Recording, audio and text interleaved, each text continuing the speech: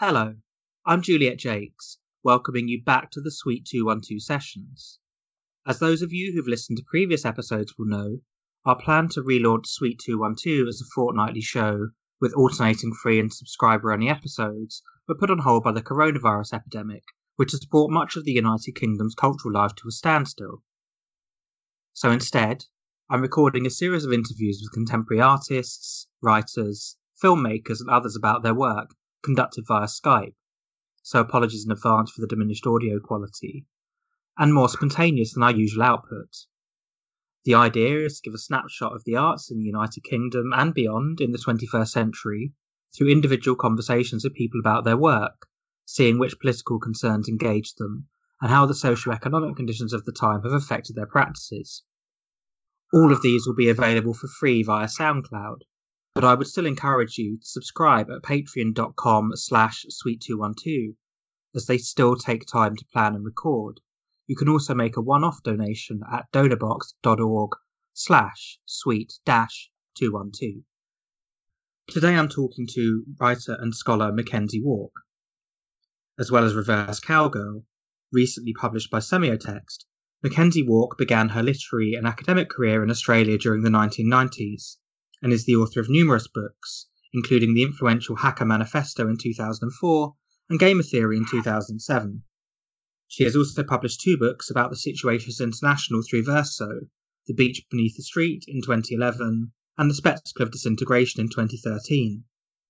Since then, she's issued 3 more texts through Verso, including Molecular Red, Theory for the Anthropocene in 2015, and then last year, Capital is Dead, Is This Something Worse? The emails she exchanged with the writer Kathy Acker in the 1990s were published as I'm Very Into You in 2015. She also teaches at the Eugene Lang College in New York. Mackenzie, welcome to Suite 212. Thank you for having me. It's a pleasure. We actually recorded this interview before for a recent piece published by Frieze, but we're doing it again, a more extended version of the interview, because, I thought there was an awful lot that we covered that we weren't able to talk about for Frieze. So I'd like to go back into it. It's a long-term concern of mine about how in the UK and the US, trans and non-binary people have struggled to find an effective language and useful forms to express themselves in the face of widespread transphobia in the media, in politics and the wider world. I covered this a lot in my recent PhD, how during the second half of the 20th century, academics, activists and writers gradually shifted their focus from memoirs that would explain transsexual living towards more theoretical texts that tended to use lots of personal material but broke with the autobiographical form, following Sandy Stone's imperative expressed in her influential 1987 text, The Empire Strikes Back, the Post-Transsexual Manifesto, for such writers to create new genres in order to explore new genders. And, over the last 20 years or so, this subculture has blossomed into a vibrant world of novels, short stories, poetry, essays, journalism, and a whole host of other texts that escape categorization, much like Reverse Cowgirl, which I mentioned in the intro. I'm just going to introduce Reverse Cowgirl by reading the blurb on the back of the book.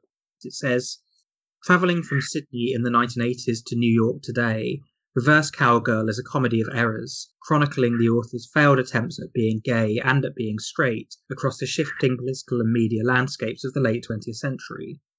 Finding that the established narratives of being transgender don't seem to apply to them, Walk borrows from the genres of autofiction, ficto-criticism, and new narrative to create a writing practice that can discover the form of a life outside of existing accounts of trans experience, and auto-ethnography of the opacity of the self. So you took there, or, you were quoted there as talking about the established narratives of being transgender not applying to you.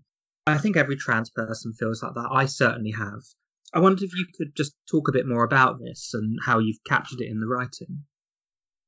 The blurb is a little bit hyperbolic. It's a little bit punk rock in terms of, I will have nothing to do with all of my predecessors, which is how you write a back cover blurb. But that's not the reality. The point is how much it draws on work that did offer hints about what you could do. It's true that I read Conundrum by Jan Morris at an impressionable age. Really didn't find myself in that at all. A couple of Australian trans books that were sort of similar in form. And I was so fascinated by that literature, but never really found myself in it. Yeah, there was a sense that certain kinds of literature didn't work, but some did. Like I really found certain kinds of queer but not trans writing really helpful. So, I mean, at least New Narrative gets name checked in that list. So I was very interested in Robert Gluck and Bruce Boone and people like that writing in San Francisco, late 20th century. So there were like little hints of things that seemed possible. But I think the takeaway was that there's maybe limits to the kinds of everyday life that the standard form of autobiography, memoir, all the genres of the novel could actually accommodate without doing a certain amount of violence to them. So yes, I mean, trans people can write the novel. I'm definitely not saying that they can't. But I think it takes a hell of a lot of thought to do that without sort of shaving off the edges of that life that don't fit what that particular form is then meant to be doing. Yeah, so I felt like I had to kind of go elsewhere.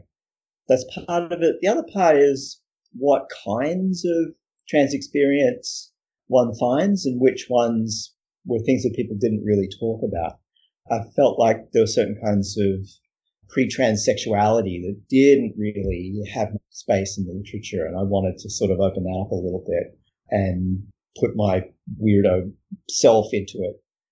You write the book that you can't find on the shelf kind of thing, and that's what I couldn't find. That's true for me as well. You mentioned Conundrum by Jan Morris, and of course I wrote my transition blog for The Guardian in 2010 to 15 and then my own memoir in 2015 because I couldn't find the book I wanted on the shelf about trans life in the UK. And when I was working for the NHS, I found that when I started transitioning, people there would ask me if I'd read Conundrum by Jan Morris, and I was like, well, it's several years older than I am. So, again, I read that too, and it didn't feel that relevant. Yeah. You're quite engaged with contemporary trans voices in the arts and in writing. And someone you do quote in the book is the artist and writer Misha Cardenas. And there's a nice line that you quote where she writes, "I've been going through a personal process of transitioning as a transgender person. So in the early stages of writing, I had questions like, where does this desire to be female come from? I began to feel like this was an unanswerable question. Yet I still have a powerful desire to have a more female body. It interrupts my consciousness during the day, at the dog park, at school, sometimes when I see an attractive woman. I find the search for its origin or cause opens up an aporia, the answer unavailable to my conscious logical thought processes." You write after that, "Reverse Cowgirl made sense to me, finally, as a sort of autofiction account of someone who was trans all along and didn't know it yet. In this case, even the writer didn't know the shape of the web she made." I think that's really interesting. You write about dissociation, a feeling of not existing in the text. And I wondered if we could talk a bit more about that and why that sensation comes into the text so much. I'm not even sure if that word appears in the book, but it kind of occurred to me later that's the main topic of the entire thing. Dissociation as a strategy for dealing with a dysphoria without even acknowledging it. And also to do with, like, the book opens with the death of my mother when I was 6. And what actually, now that I look back on it, I'm always resistant to putting things in clinical categories, but it's like, oh, I'm describing the actual first moment I dissociated, which is when I was 6. And my father told me that my mother had died. And the description of it, I now look at it and go, oh, honey, you were so dissociated when that happened. And you spent the rest of your life tapping into that state. As I have done since the corona lockdown, I just immediately switched into this state of, it's not happening to me. I'm observing this happen to somebody else. The world where it's happening isn't real. Let me just get at my laptop and write a whole bunch of stuff about something else altogether. So, yeah, it just struck me that it's probably a really common trans experience, right? But then part of me was like, oh, maybe there's you can use it as an asset. It's a thing you can actually use in lots of ways as well. I mean, that writing is the thing I ended up doing when I was dissociated. It ended up being a thing that made the rest of my life possible. It's like, oh, I can actually enter that space. But I don't want to do it anymore in quite the same way. And I don't want to be absent from my own body in the way that I was.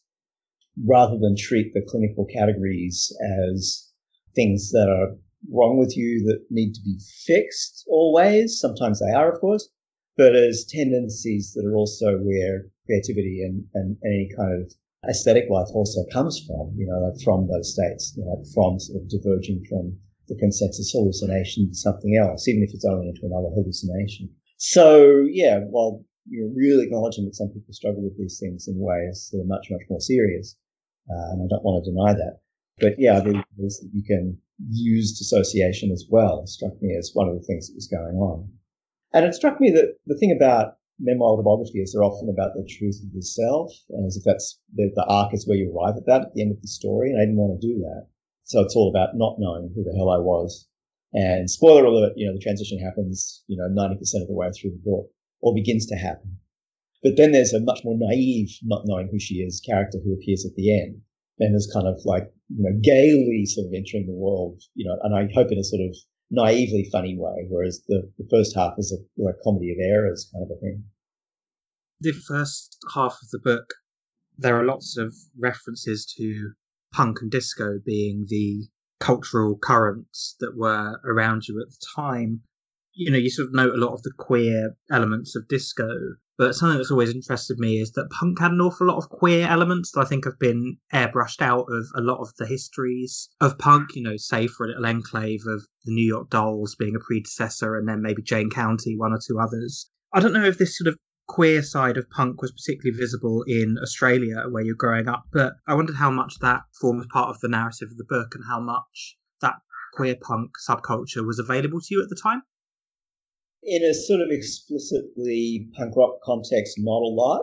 Where it was much more visible was in the sort of quote unquote new wave offshoot of that. So like Soft Cell sort of landed as like an obviously queer as fuck kind of sound and ethos. And even if it wasn't explicitly so, like the whole kind of Human League kind of sound, you could kind of like imagine something that was much more about almost a kind of slight twist on the possibility of what appearances could be, I think. It's not quite camp. There's a way in which punk took away certain aspects of camp and accelerated certain others who sort of came back. I didn't know who Jack Smith was at the time, but in retrospect, Jack Smith is already that like super punk version of camp. And I found my way to that and to, the Warhol trans superstars, for example, via that electronic sound that was an offshoot of punk.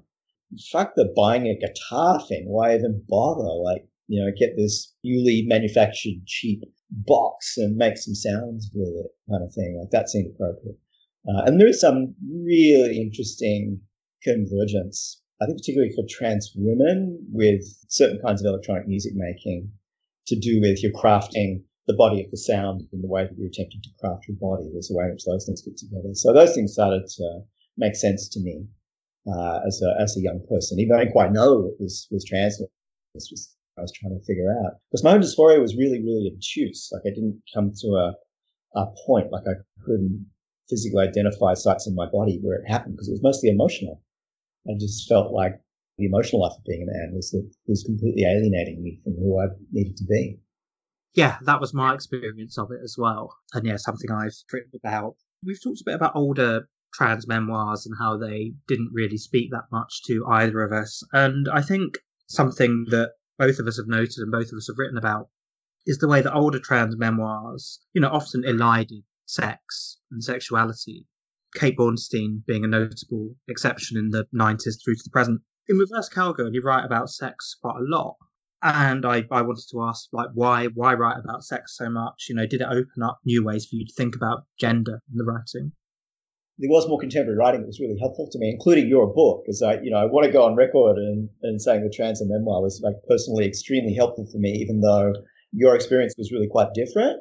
But I just sort of felt, if this experience is possible, then mine is also, even though it's not the same thing. Right? So it's sort of sometimes you don't have to find yourself in the book, you have to find the possibility of yourself, which I really did there. So thank you for that. You're welcome. The thing that really finally did it for me was reading Torrey Peters. And Torrey had again, different but relatable experience, having been a cross-dresser. And that's one of the categories of, the sort of the most shameful, abject version of pre-trans life is in terms of the narratives that are told about it. And also one that's sort of forbidden. It's like the traditional narrative for a long time was you can't be a real trans woman if that's what you're doing, because it's basically just a kink fetish thing that you're into there. But I felt like through Gender Euphoria, through sex and drugs and cross-dressing all at the same time, I kind of touched the thing I needed to be, and sort of finding like a textual resonance of that, which came after I decided I needed to do it, but really confirmed for me the validity of that experience was Torrey Peters' Glamour Boutique, and a little bit less The Masker. Torrey was not Torrey, the characters in the books, let's say, are involved in a public cross-dressing scene, and I wasn't. And I had supportive partners, and those characters don't. But I kind of felt like, oh yeah, like this could be, to use the word, right? This could be valid. So yeah, that was really helpful. And I thought, okay, well, the key to it to me was always sexuality. So let's write that. But then also there's comedy in that, I think, as well. Because this is a fairly common experience of trying to be gay when you're really trans and trying to be straight when you're really trans, and none of those things really quite working and not knowing why. So I felt like there was not necessarily funny ha-ha, but comedic sense of those eras. So that I felt like writing. Also, I felt like, why is anybody going to read this essentially theory-oriented book about little old me? I better put some porn in it. Every academic I know, after they get tenure and stuff, is like, I will now write my novel. It's like, novel writing is a fucking art that you need to hone for a lifetime to be any good at it, right? They're never any good. But I'm like, I could probably just manage genre fiction, and the genre I can do is porn. Those are the first bits to be successfully written. And I wrote all the porn bits back to back in a hotel room in Seoul, Korea, on 2 junkets in 2 successive years. I was supposed to be on tour buses going to see art and stuff, and I took days off and just sat in the hotel room, and I literally knocked those out. And then the books, but finally successfully built after 10 years of struggling with it around those bits. Yeah, I mean, you mentioned Torrey Peters there, and I like the use of quotes in the book. You draw together this canon of interesting experimental queer writers and filmmakers. For example, Pier Paolo Pasolini, the bisexual surrealist author René Crevel, Jean Genet, Georges Bataille, and then some new queer and trans writers. For example, Juliana Huxtable, Hugh Lemmy, Maggie Nelson, Paul B. Preciado, and Sarah Schulman. I picked out one quote that I wanted to ask you a bit more about, which is from Chris Kraus, who, of course, works at Semiotext, who published the book. So you have some exchanges with her about the book, which are then included in the book. And the quote you used from her says, "My entire state of being's changed because I've become my sexuality, female, straight, wanting to love men, be fucked. Is there a way of living with this like a gay person, proudly?" Yeah, it's the shared ethos of bottom culture is like one of the things that's going on in that. Chris was really helpful in a lot of ways. She asked me to write the afterword to her novel Talker when it got reissued. And so I kind of did actual scholarship on her writing. Like I read all of it and tried to figure out the structures and rhetorical moves in it. And it struck me that Chris had built on certain theories of subjectivity that's going on in like the theory world, but also on things like new narrative, which had read that stuff and then gone, well, what about everyday life? How are we supposed to live? How are we supposed to live this philosophy was sort of what was going on in that moment. I didn't end up name checking everybody I wanted to, but because there's sort of like the quotes had to fit, but there is a sort of like showing what it's made of, showing how the sausage is made. Like it's made out of reading these texts. So like I brought them in. And it's also a bit like what my Twitter feed looks like. So I follow a lot of writers and scholars who will like picture quote favorite paragraph of whatever they're just reading, so I'm like scrolling through Twitter and there's like, oh, there's a whole quote from Bataille that I hadn't read in 20 years. That's really cool. I look it up and find the context and put it in my text. So yeah, I wanted that sort of 21st century reading experience as one level of it. And then the thing we were so keen on doing in the post-structural 80s is show the process. And then, yeah, who were the authors that were enabling? And Chris was for me in a lot of ways. I mean, I don't necessarily love everything about all of the writers that are quoted. A lot of trans people are very critical of Maggie Nelson, and I kind of buy that critique. I just think I learned so much and straight up stole things from how Maggie does things that it was worth. And there's a whole like anal sex thing that's like just hinted at in Argonauts, and I just wanted to like extract that little bit and sort of add that, like a bowerbird, kind of like adding the shiny blue things to my nest. Something that interests me is there's a part of the book where you express a problem with the couple as a form, the romantic couple as a form. And this struck me as being quite interesting. I wondered if it tied into the problems you have with memoir as a form. I was just advising a student about this who's trying to start a book with struggles, dating somebody, and it ends with them successfully being in love. This just doesn't work as literature. I'm really happy for you personally that, you're in love with this person and your domestic situation is great, but you're in the depths of the romantic illusion and seeing nothing of interest to the reader. So I'm kind of like, this will be great when you break up and you have this other perspective, but I don't want that to happen to you because I'm fond of you as a human. And so there's a way in which it's after that you perceive the structure of the couple form. So the thing that's mostly missing from Reverse Cowgirl is the fact that I've been married to the same person for 20 years. And I can't write that because I'm inside it. And it's actually going pretty well at the moment. Kristen, I love you. I hope you listen to this sometime. But I can't, it's not something you have access to in the same way. So I felt like I could honorably write about people that I've been with who are still alive because I'm reconciled to the encounter and that it didn't work and my own responsibility for it. So you can say something about that. But yeah, there's topics I can't really touch. But yeah, there's a way in which the arc of particularly the novel in its classic form is structured around marriage, yeah? So things like cheating are a huge deal because there's a sense of ownership and property in the couple form. So cheating is like theft. There's always the arc of, like in a Jane Austen where you have to get married to secure the property, right? Like marriage is always connected to property. And that's the other problem with cheating is not so much the emotional side of it, but resources are being diverted. So it's like, what are forms for other lives in that? And there is a model in things like New Narrative, which is writing for gay men, or the French version of autofiction. Guillaume d'Aston was extremely helpful for me. And I was like, it's not the novel, it's fiction in some sense, but it's also like documentary. You probably did go out and fuck all these guys and have these shitty roommates in probably this order. And it's like, that's a different life, but none of this, gay men's lives aren't trans lives. Even lesbian writing is not trans women's lives either. There are things I find useful in it. The accounts of sexuality just don't work. So could we borrow from these others to sort of find the beginnings of how you might start to write about those things? And the thing I found most useful recently is Pauline Hardscape's book. Do you know this one, Psychonymph Exile? No, I don't. I taught it, and then I'm like, this has really got some things going on, particularly about talking about relations, but it's T for T. It's all about relations among trans women. And I thought, and it's flipped into a sort of science fiction anime type genre. It's very Burroughs Ballard, P.K. Dick.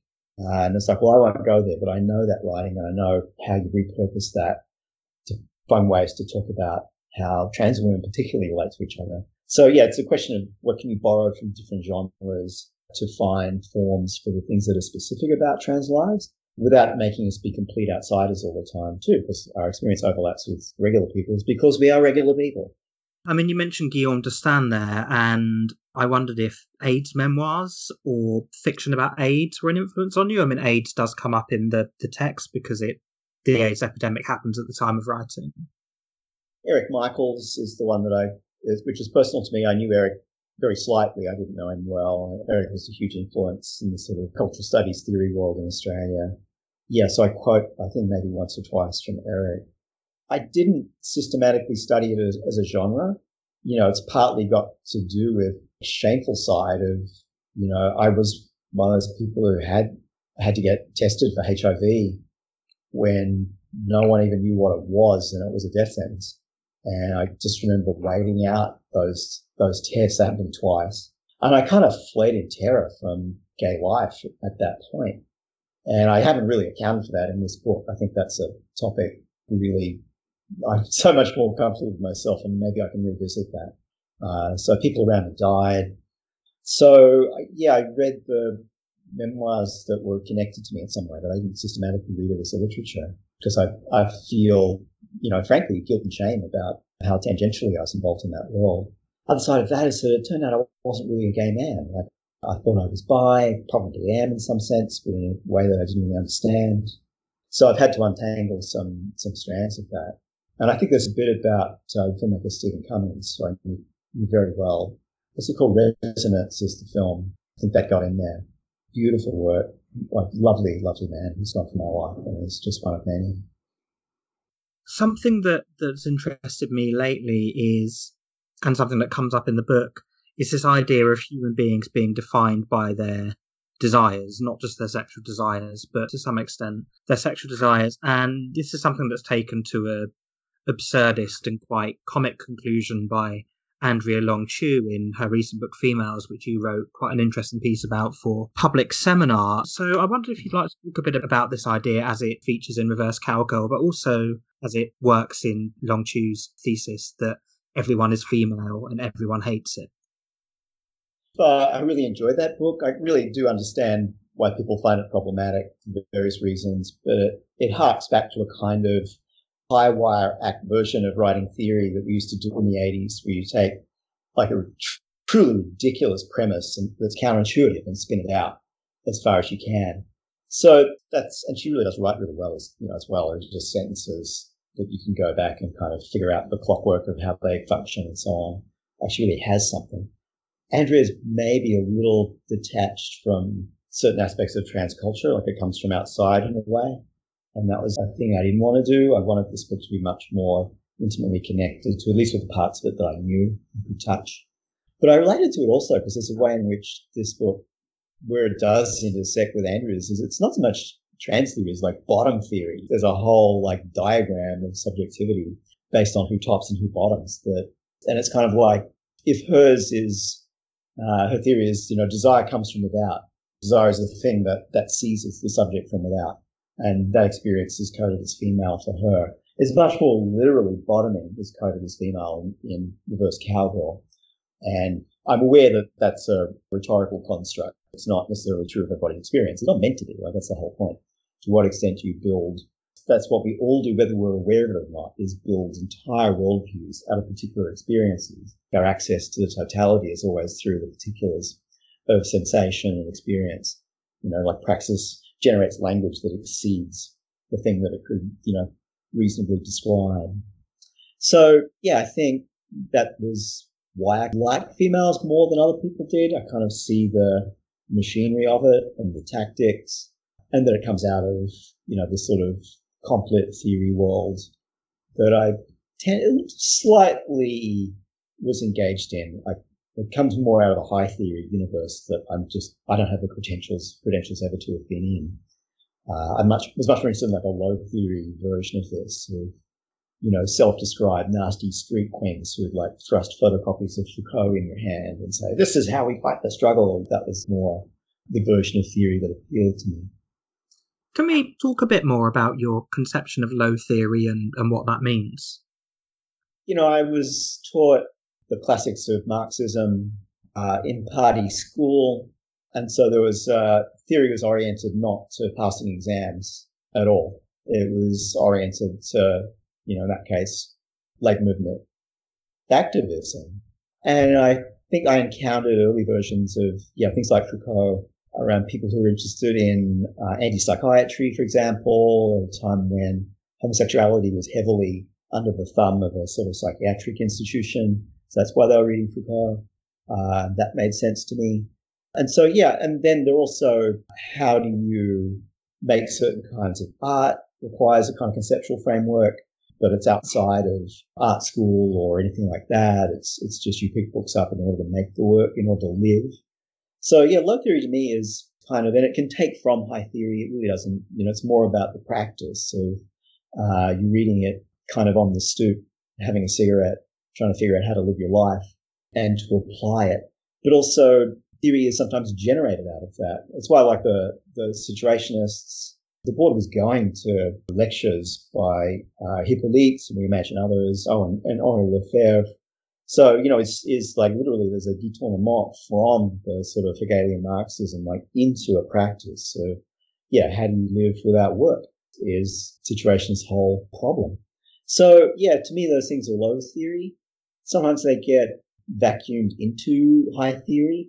It's kind of hilarious that you can go to graduate school and read Spinoza and Marx and Nietzsche. Like, none of these things are actually philosophy. They're not from the academy at all. And I wanted to return them to a space outside of that They're about people trying to live their lives or engage in struggles. So that to me is low theory. It's a term that Jack Halberstam also uses, and we probably started using it around the same time. And we both got it from Stuart Hall, who was a great exponent of this. And so I usually credit Jack with the term low theory. My early works I don't, because I've come up with it independently. But I feel like honouring Jack as a kind of co-creator of that. Yeah, and I think there's some influence there. You mentioned Guy Debord, and there's an influence there, I think, of the Situationist International critique of the separation of politics and aesthetics, right? Yeah, something I learned from Xavier Latreillard. He was like importing very selected French theory into the Anglosphere, Foucault and Deleuze, particularly Guattari, and then hanging out downtown and going, there's American conceptual art is doing the same things. It's just come at it through finding materials in different places. And so there's genius for seeing how these things are related. All of these struggles to live, that's, New York downtown in the 70s.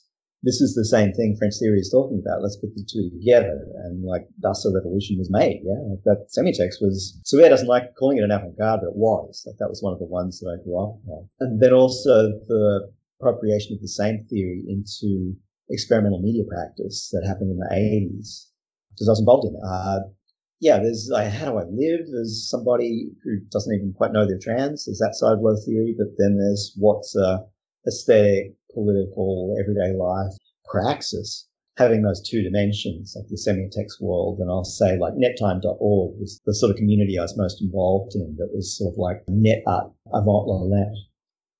I'd like to just bring the conversation back to the book a bit more.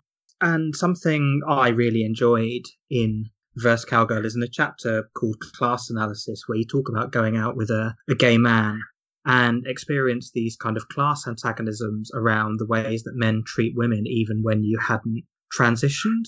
There's a particularly nice passage that says, "I was not supposed to have opinions about things. It was permitted for me to agree with John's opinions or shades thereof. I was expected to smooth out disagreements between John and others. Mostly I just tried to blend in and observe. A closet communist. At some point, the men would segregate themselves, usually to talk business or politics. I would be left with the wives." And then you talk about the wives and say that their idea of women's liberation was restricted to their own entry into the upper rungs of the ruling class. So I really like that, and it struck a chord with me. But, I like the way your communist politics kept coming into the text, and that you refused to detach this trans narrative from wider politics, because I think, like me, you probably got quite frustrated with the way some of the older trans narratives did exactly that.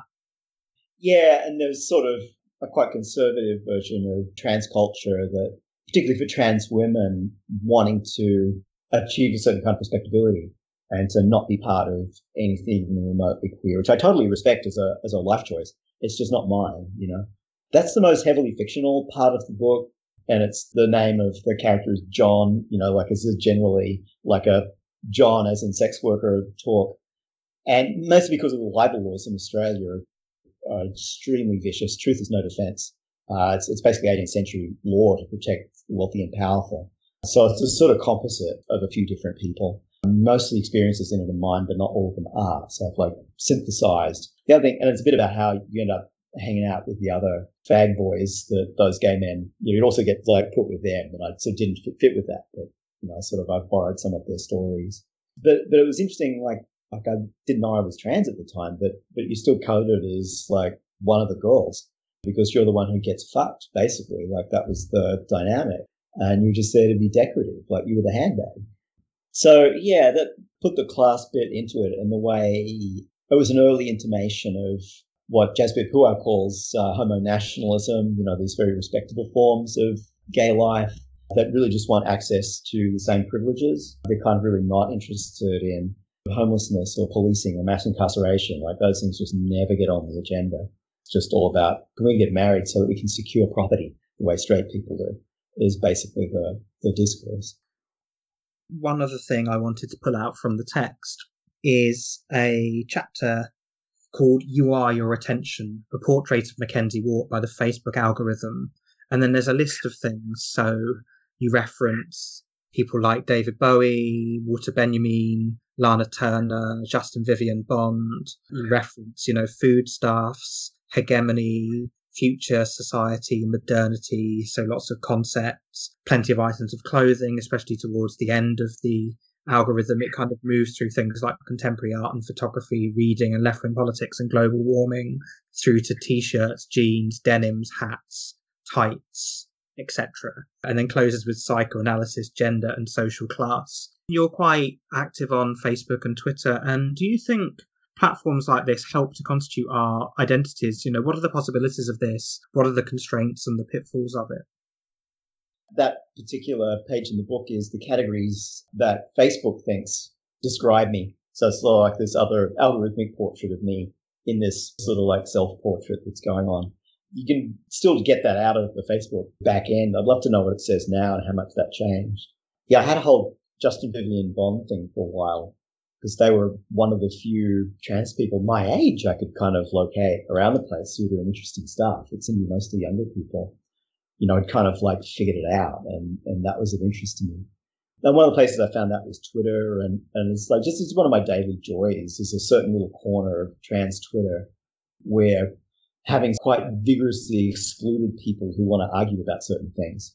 It's just people whose raison d'etre to be there is basically to amuse each other with in-jokes, and some of whom I used to know from hanging out in trans New York City, and some I've never met. But that just felt like, oh yeah, there are ways that you can craft style of interaction, even though, what's really happening is that our attention is being monetized. As I said in the other book, in Capital is Dead, capitalism is all about expropriating our labor. This new ruling class, whatever it is, expropriates our communism, like our desire to share and be with others and to de-individuate is the very thing that these platforms monetize and extract value from. But it definitely made a huge difference. There's a whole generation of trans people who exist because of the internet and were able to figure things out much more quickly.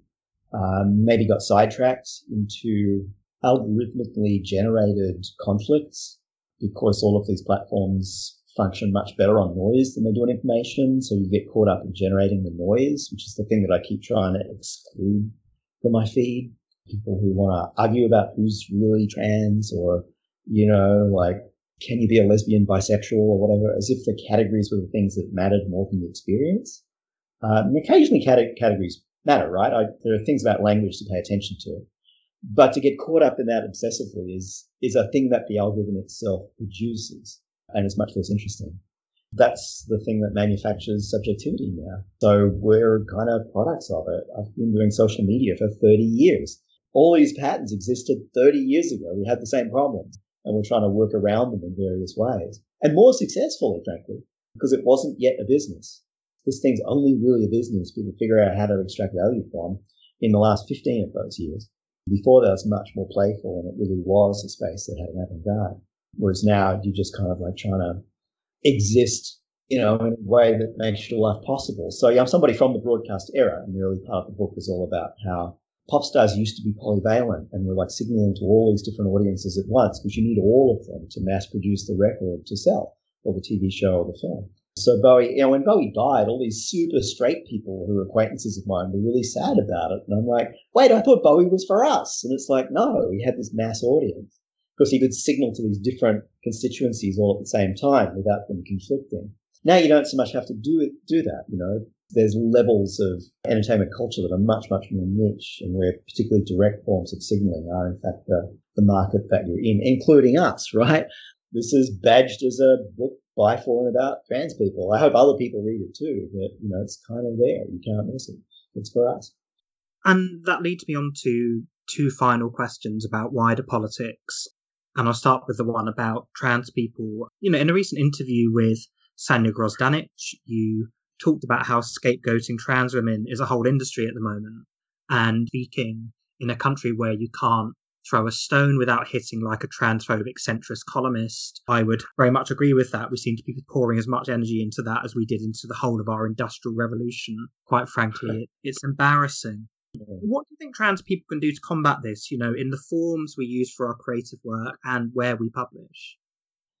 these things are always like a double bind, and you're kind of up against the structure of how media works, because there's a way in which it's usually good policy to not engage with people who don't recognize your humanity. The whole basis of the concept of the public sphere is mutual recognition, right? Everyone who's allowed to participate in it recognizes the others as being humans with cognitive faculties that are worthy of attention. But the public sphere always excludes somebody, and is maybe always constituted by those acts of exclusion.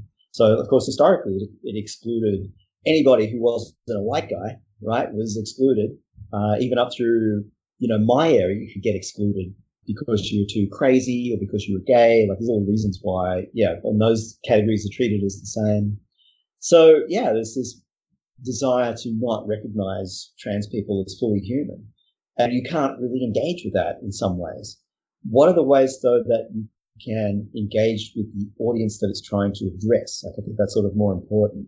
And there's another thing I have to exclude from trans Twitter all the time is people want to argue with the fucking TERFs on Twitter. And it's like, don't engage with people who are not recognizing your humanity. You're kind of even, feeding into that and giving them air. But how do you address the people that transphobes are trying to address is, I think, a whole different thing. And there the debate is about, on the one hand, we really do need representatives who are respectable, who are well-dressed and well-groomed and only talk about public things in public. Like, it's really useful to have those kinds of representatives. The problem with that is nobody recognizes that as the full range of human experience. So there's a way in which it's discountable as a bit of an affront, because it sort of is. So mad respect to the Janet Mocks and Laverne Coxes of the world for occupying that position, because that's part of it. It's just not the full solution in a way. So I think you sort of have to cop to, like, we're as messy and weird and have deeply strange sexualities, the same as cis people do. So it's like claiming the right to have that space as well. Like, here's all of our disaster, as well as the fact that we function as well as everybody else does in the world. If you will let us to function in the world, like, I trust you, trust me on this. We'll be fine.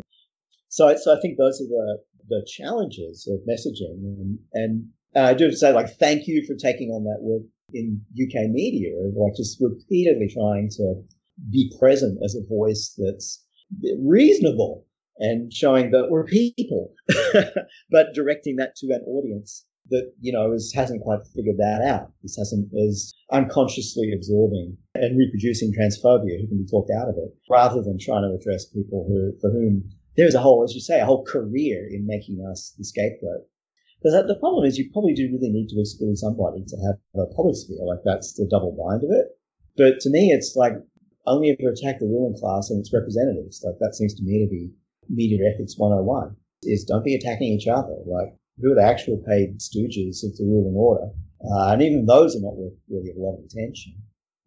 Let's attack the ruling class that brought us to disaster. Yeah, I mean, I couldn't agree more. And that leads me on to my final question, which is more to do with wider socialist politics. We're recording on the 9th of April, which is the day after the Bernie Sanders campaign for the Democratic nomination in the forthcoming presidential election ended. I mean, the campaign, I think, had been on life support for the last month or so. It was looking increasingly unlikely that he would be able to get the nomination amid the COVID-19 crisis. I think Sanders also didn't want people to be going out and voting, and so drew the campaign to a close, which I know has already prompted a celebratory Zoom call from people around Hillary Clinton. But, this is obviously the end of a political project that has been attempted at the same time in the UK and the US, which has been pulling together a coalition of older socialists and liberal leftists and younger people affected very badly by austerity, as well as lots of people from ethnic minorities, LGBT people, and obviously the crushing defeat of Jeremy Corbyn's Labour in the UK and the recent replacement of him by sensible Keir Starmer, and the Democratic establishment ensuring that Joe Biden got the nomination for the Democratic contest. It feels like the end of that project and the severing of a final link with the generation formed by the struggles of 1968 and the 1970s. I often think about this line from the German expressionist playwright Ernst Toller, who says that we communists are dead men on leave. And that's possibly unduly pessimistic, but it does resonate with me an awful lot. And certainly, the likes of you and I have to live with the experience of constantly being defeated and maybe even experiencing the same defeats twice. So I wanted to ask how you feel about this, and again, whether writing is something that can mitigate those emotions.